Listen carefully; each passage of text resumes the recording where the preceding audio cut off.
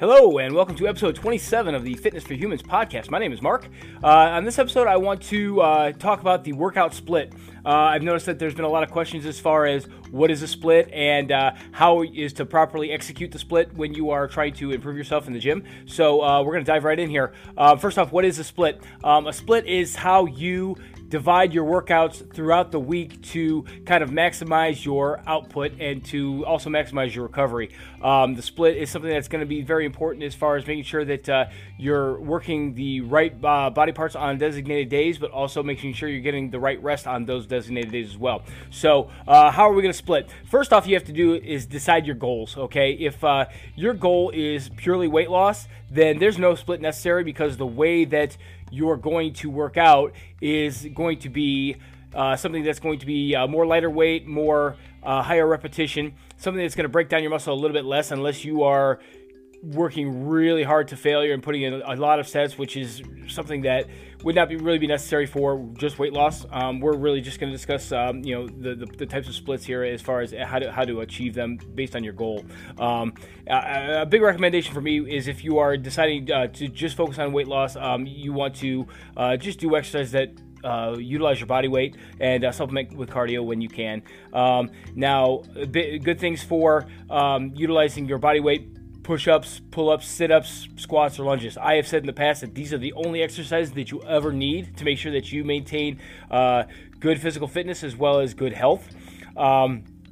But now these things, like I said before, just utilize body weight, and you're going to look to do 5 sets of each of these. So if you have 4 lifts here, which is your pull-ups, your sit-ups, your push-ups, your squats, you're looking at 20 sets times 5, which is the perfect number of sets that you're going to do per your workout. You're going to want to do these 3 to 5 days a week. You don't really have to worry about overload or anything like that on lighter weights like this because your body can handle it typically. Now, if you're somebody who's just getting started and you're really struggling with your endurance, we're not going to count how many repetitions you're going to do. You're just going to make sure you get them in. Even if you're only doing 10 of each thing, if that's all you can handle, start there and then continuously improve. And then as you start to see your body weight come down, you'll start to see these repetitions, the count on these repetitions improve. So 3 to 5 days a week on something like this, if this is something that is your goal. And like I said before, supplementing with cardio, that is so important. Making sure that you are not just doing cardio as a part of your workout. Now, if you are, the important thing I've said before, and I'll reiterate this now, is to make sure that you are just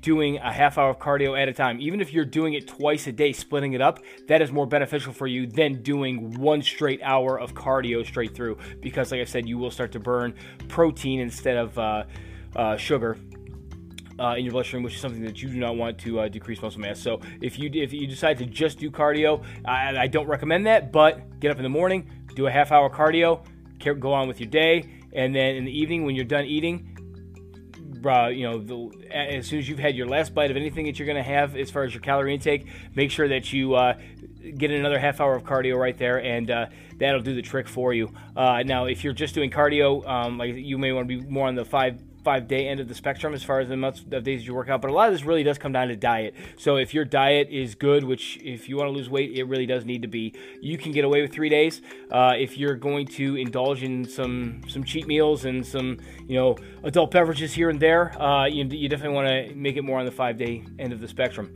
Now, if you're looking for some muscle gain, the important thing to remember here, first off and foremost, is that when you are lifting for muscle gain, you are doing 75% of your max, 8 to 12 reps.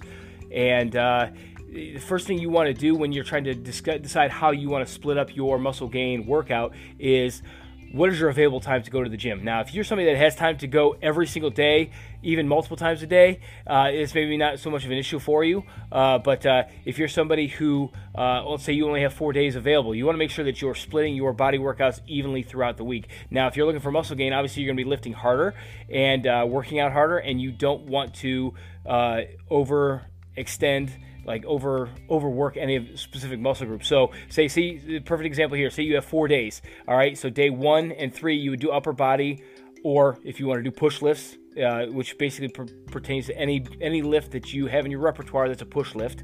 And then days 2 and 4 you would do lower body or pull lifts if you wanted to divide it amongst push and pull, but upper and lower body going that way, and core workouts being included in your lower workout. Now, this is something that is going to help you train all your body parts in shorter periods of time. But you want to make sure that you're getting in at least 2 workouts per week per body group. Now, if you have 5, say you have 5 days, you have one day that's maybe for your arms and back, second day is for your chest and triceps.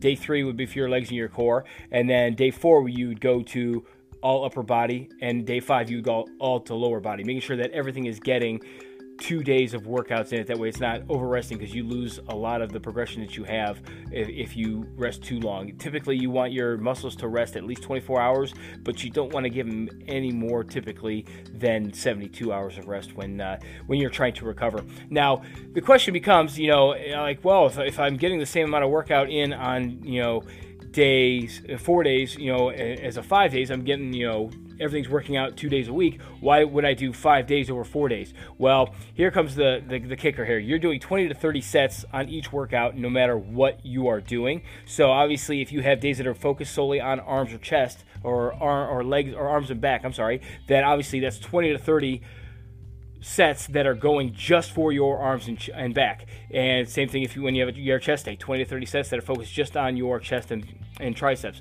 So if you have 20 to 30 sets that you're doing, that you're splitting up, amongst your entire upper body, as opposed to focusing on one specific muscle group, that's when maybe you'll start to see a little bit slower results on your gains, because you've had to kind of spread out your sets more so over, the entire upper body as opposed to a specific muscle group. So ideally, if you have a 6-day workout routine, obviously you'd want to do arms on a day, chest the next day, legs the next day, then back to arms, chest, legs, repeating it, making sure you're at least getting focused muscle groups twice a week. Now,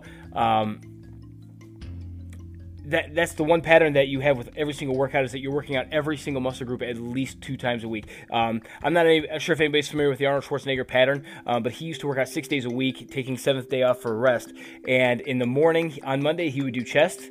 Then on Tuesdays he would do 2 days. His Tuesdays mornings would be arms and back. Then he'd rest for a little bit in the afternoon, and then he'd go back to the gym for legs in the evening. Wednesday would be chest, Thursday arms, and then in the morning, and then legs in the evening. Friday would be chest, Saturday in the morning would be arms, and in the evening would be legs. And then Sunday he would rest the entire day. Now, this is something that if you have ideal time and your focus is completely on your physique, this is something that I wish all the more power to you on, if this is what you wish to pursue, and how to utilize your time. Unfortunately, a lot of us do not have that time, and that's actually the point of this whole podcast to begin with, is focusing on people with busy lifestyles. And I understand that not a lot of us have that kind of time if we're looking to build muscle, and myself included. I could never actually pull that off based on the time that's allotted for me. So, but that's just an idea of how he splits up based on how much time that he has available. My recommendation, if you are working out 6 days a week and you ever do decide to do 2 days, you would do chest one day, arms one day, legs another day, like I had the original 6-day split set up for, and then back, arms, chest, legs. And then if you ever did decide to do 2 days, the evening workout would just be a supplement with your cardio. I think it's so important that we get in cardio, and I do think that it is very important to make sure that we are only using it as a supplement, and it's something that we make sure that we apply even when we're lifting. I mean, cardio is very beneficial as far as making sure we keep our metabolism up and making sure we're burning our blood sugars before we go into the evening. That way, unfortunately, you're going to feel a little bit of hunger depending on your metabolic flexibility. This goes back to the fasting, which we've talked about in repeated episodes. But I don't want to get too confusing and jump around too much here. But my recommendation is, anytime you're ever going to supplement with a second workout throughout the day, it's always a cardio session.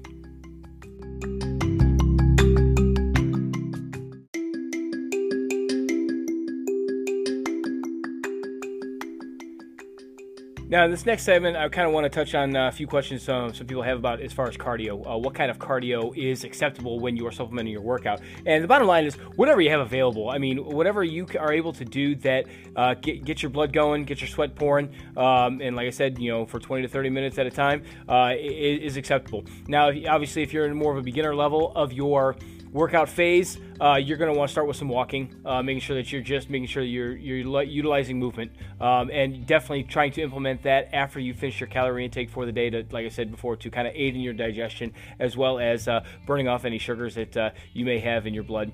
Once you get to a more intermediate level, this is where you'll start implementing jogging, running, biking.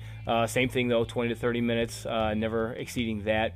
Once you get into a more advanced level, then you're going to start doing things that are going to be a little bit more strenuous for you. Obviously, once you're at this level, you're looking for things to kind of increase your energy levels. Burpees are excellent. Sprints. Now sprinting, my gosh, I can't believe this is something I haven't actually talked on before. I'm actually ashamed of this, but sprints are the best form of cardio that you can do as far as increasing your energy levels. Whenever you are deciding to implement sprints, 100 feet per sprint, 10 to 20 per session. If you ever get to a point where you are doing 20 sprints 3 times a week at 100 feet, you are doing pretty darn well for yourself. So this is something that I've been trying to implement with over the past few months into my workout regimen, and it's tough, but it's definitely something that I recommend just from the benefit of it. I mean, it's kind of they say it's a cheat code for testosterone production as well. So making sure that anytime you're trying to implement your cardio, you want to get to this level where you're able to sprint. Now, obviously, everybody has different restrictions, different capabilities, yada yada yada. The important thing, if you ever do get to a point when you get to sprinting, is that not how fast you go, just making sure that you're keeping your distance in mind and that you are going at 80 to 90% of your maximum speed, whatever that is for each person individually. So there's really no wrong way to do this as long as you meet those criteria right there. But you will see such great benefits if you're able to incorporate this. So let's recap the episode. First thing, as far as talking about a workout split, is to determine your goal. That's step one. All right. If like I said before, if you're just in more of a weight loss mode and you're utilizing body weight with your workouts and supplementing with cardio, then a split is not necessary. But if you're somebody that is looking for something a little more heavier, then you may want to pursue a split. Utilize available time and making sure that your split is even. Okay, making sure you're getting in everything worked out evenly. We've touched on in the past as far as the importance of core workouts, and also making sure that you don't skip leg day. Okay, guys, that's something that we kind of all want to tend to do at times, and it is very important to get your leg day in. And finally, get to a point where you're able to utilize the sprinting, something we just covered on. This is something that you're going to reap a tremendous reward from if you ever get to this point. So hopefully this has all been beneficial for you. Until next time, so long.